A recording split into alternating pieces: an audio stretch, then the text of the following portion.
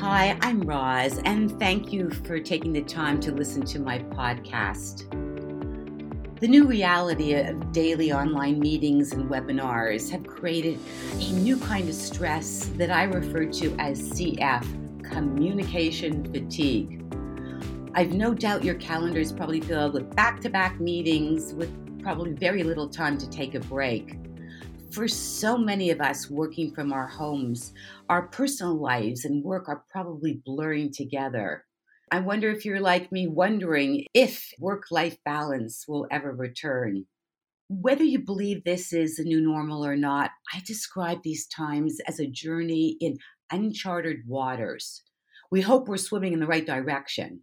But given that we don't know what tomorrow will bring, we need to keep our eyes open. We have to be mindful of what's taking place in the present.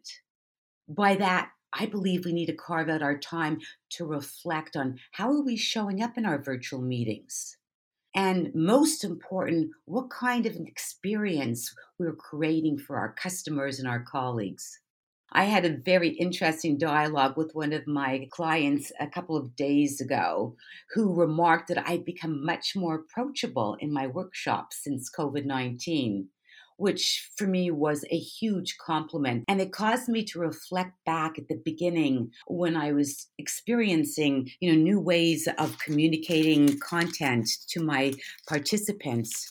And I remember thinking that I wanted to get to the point right away. I didn't have a lot of time. But the truth was, I didn't take enough time to engage them, to welcome them into my world. So lessons learned.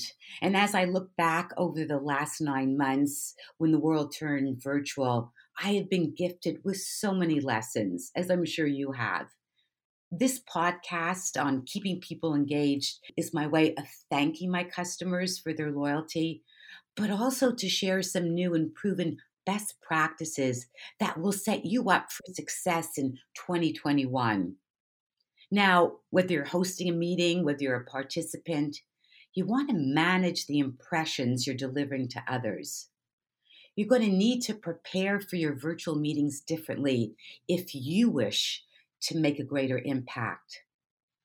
On this episode of my podcast, I'm joined once again by Steve Prentice, an expert in business technology and workplace behavior. And together, we're going to interview each other. We're going to identify some of the best practices you can employ to project virtual presence and keep people engaged. I hope you enjoy the podcast. Let me know what you think. Now, Steve, welcome back to the podcast. Oh, it's always a pleasure to work with you, Roz.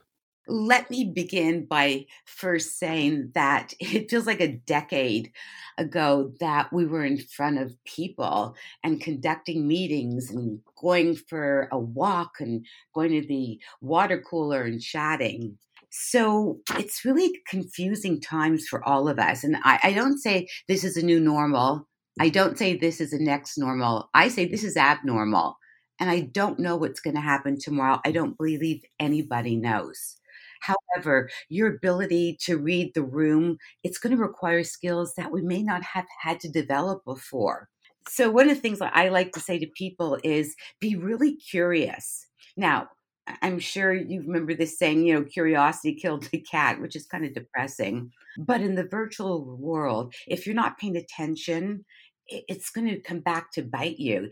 And now this sounds very dramatic, but the truth is you have to pay attention. You've got to let your instincts kick in because the key ingredient right now, I feel, Steve, to success in the digital world is our ability to stay present.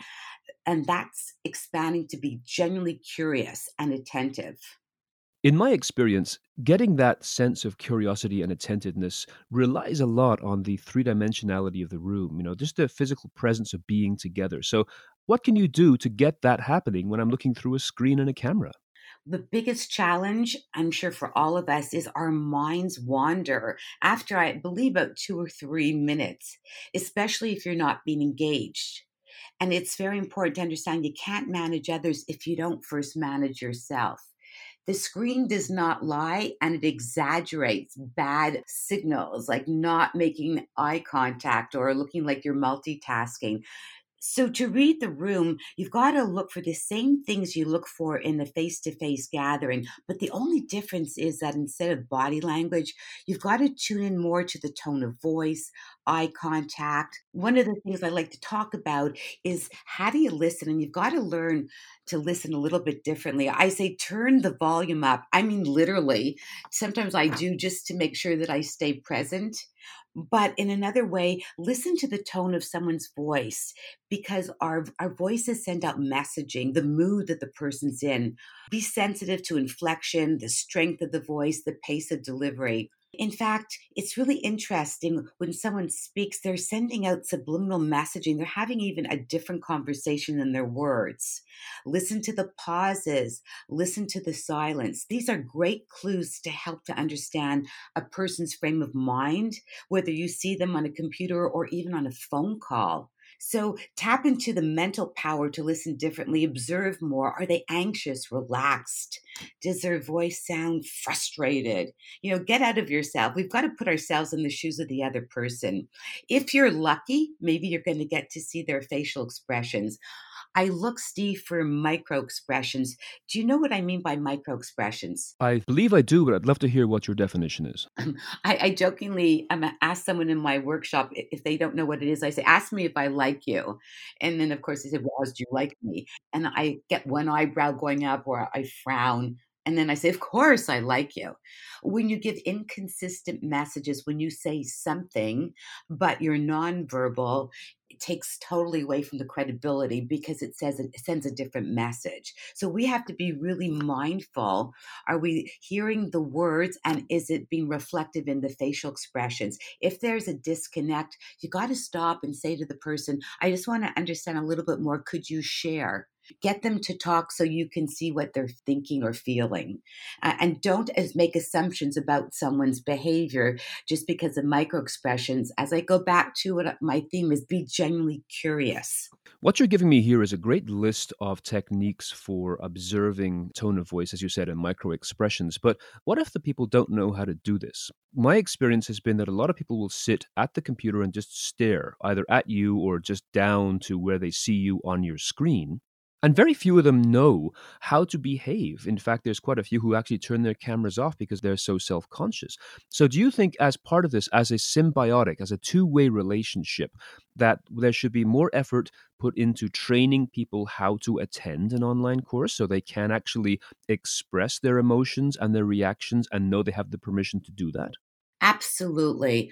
I believe that right now, the better you can showcase yourself on screen, the more successful you'll be as a communicator. We didn't know this from before. It's not something that's in our DNA. We weren't brought up in university to learn how to have more on camera screen unless you wanted to be an announcer on television. I would say it's about committing to making yourself your best self on camera. Yesterday it was interesting. I was talking to someone and I asked at the end, do you mind if I give you some tips? And she said, sure. I gave her some ideas about how she could be better lit, about how she could take up a little bit more space, about how she could pause as she was a quick talker. And she said, oh, thanks, Roz. I didn't know this. I said, why would you know it? So it's so important, Steve, to get the training. Absolutely. I wanted to add something as well, that training is essential, committing to be your best self, but it's also how do people experience you? Are you touching into, connecting with people? Are you making that a priority? Just speaking, reciting your ideas is not the way today to have influence. Also, choosing the right vocabulary. Are you very direct kind of person? Well, that in a Zoom meeting is going to come across very aggressive. It could be intimidating. So the tone of your voice, but the words that you choose, your style of communication. Are you using positive words? The terminology that you share with people could make others feel very low, or you could lift them up. It's very important in these times to really think about what can you do to really give off the right impression, to be the optimist, to look at the future as opportunities, not deterrence from success with all the changes. I've noticed that a lot of times, again, people will take a very passive role. As you have already said, we may need to train them on how to understand everything that you're saying here, that this is a new media, a new medium that they need to participate in more fully. Many participants do not ever feel they have the right to interrupt. There's this notion that they're almost watching TV and they don't want to speak up and step over your words. And as you know, because of the way that the communication works, there always causes that difficult pause when people actually try to talk over each other. I've always tried to help them understand that if they want to speak, they can actually put up their actual hand. I can see it on camera even better than the keyboard feature. Put up your hand to talk like you would in class. But I've also noticed a great willingness, an automatic willingness amongst people to use emojis, thumbs up signs, and so forth in the chat window to keep that quiet communication going. I love what you just said. When I see them and they give me a thumbs up, I tell them, especially when I'm facilitating a training program, I say, you know what, I feel so cared for. Thank you. It's very encouraging, Steve, to show that you're present. And in addition to that, writing notes in chat, what I really encourage people in my meetings is talk to each other. You may not want to have your voice heard, but you could still have it heard through the words that you're sharing with others. Oh, absolutely. And this again goes back, I think, to the three-dimensional sense of a classroom. In a classroom, if I'm a participant sitting there listening to you speak, there may be a moment that I want to look across to my colleague and again, micro expression to say, yeah, I understand that. Yes, I agree. Yes, that's a good idea. Or, what is she talking about? Some sort of body language message, which is being stripped away from this medium. So absolutely, whether it's texting directly through the chat window, or even perhaps offering a back channel, giving the participants an opportunity to have a separate channel out of the view of the instructor so they can have that kind of communication. To me personally, I would love to encourage anything that replaces the three-dimensional space that is missing from any room environment to regenerate that body language in this very passive screen-based approach. That's just my personal opinion, so I'm not sure. Do you like the idea of a back channel that's out of your sight? It's a catch 22. On one hand, I'd like people to follow other people's train of thought. I feel if you can be transparent and be able to share publicly, it really helps everyone to be on the same page. On the other hand, there's value in having your own personal dialogue. What I encourage now is breakout rooms. I use Zoom a lot and I love Zoom breakout rooms. My concern about that is you could have a personal conversation, but I also encourage people to show up on camera. Because if you're in a breakout and you're not showing yourself, it's assuming that you're not really participating. But that's a good place where you can have that personal conversation as well. This is a new skill. I mean, being on camera like this, or at least a video conference, is a new skill. And I think we have to break away from this passive notion that you're just watching a video being delivered live. So, do you have any examples of anybody who's really breaking new strides in demonstrating how to fully maximize the presence of being together in a virtual chat? I had the privilege of working for Coherent this week, and Roger Quinlan, the Senior Vice President of Global Sales and Services, brought me in to talk about virtual rapport with his team.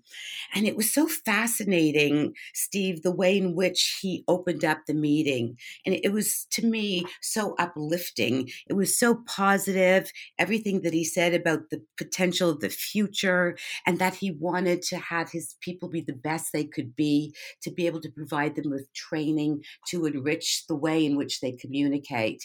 You could see the faces light up. So how you start off a meeting is so important.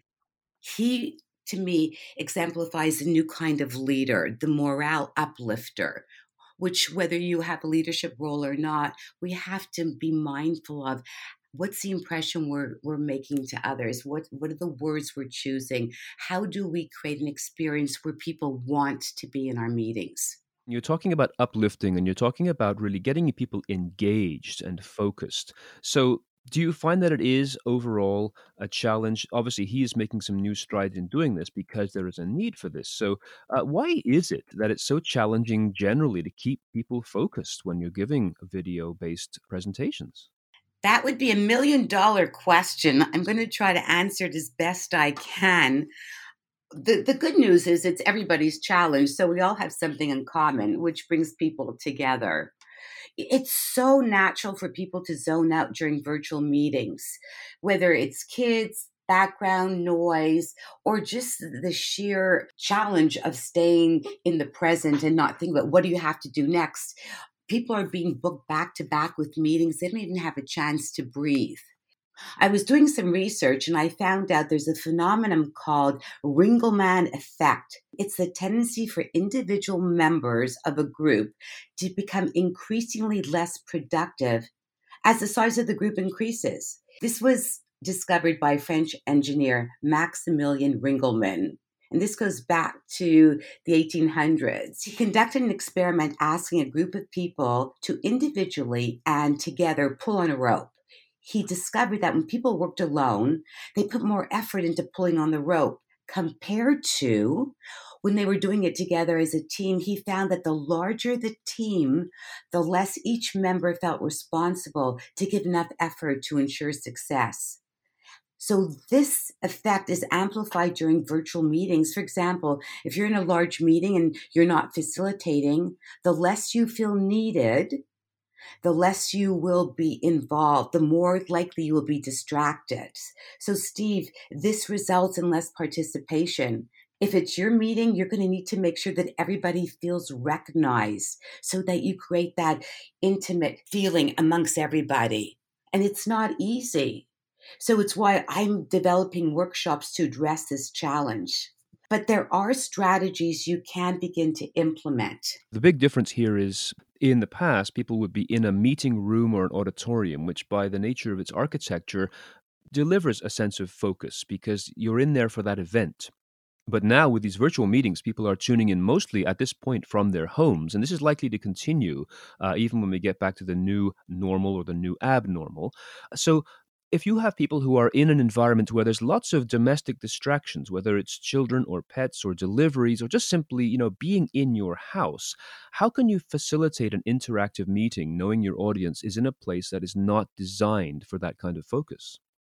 The good news is that most people are in the same situation.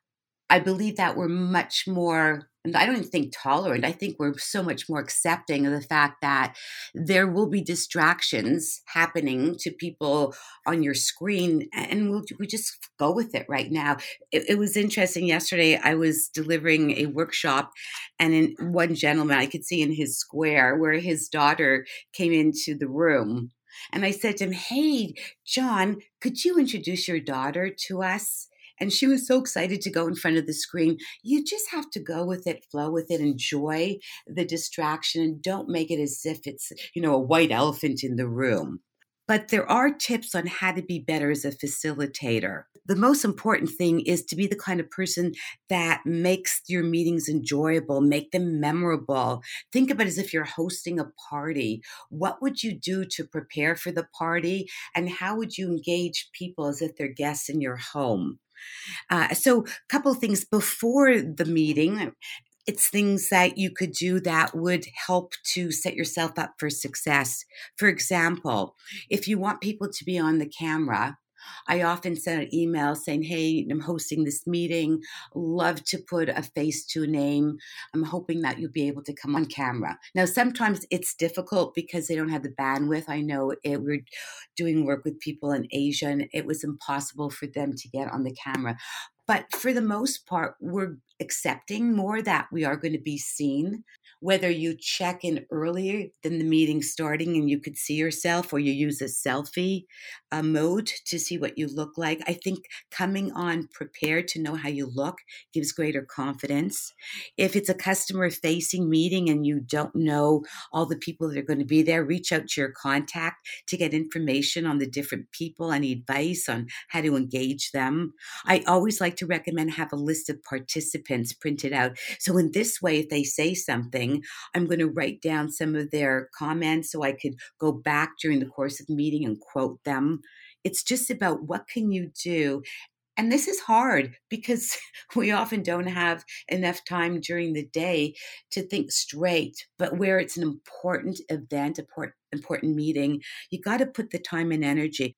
Another suggestion would be, if you're hosting a meeting, is show up 10 minutes earlier.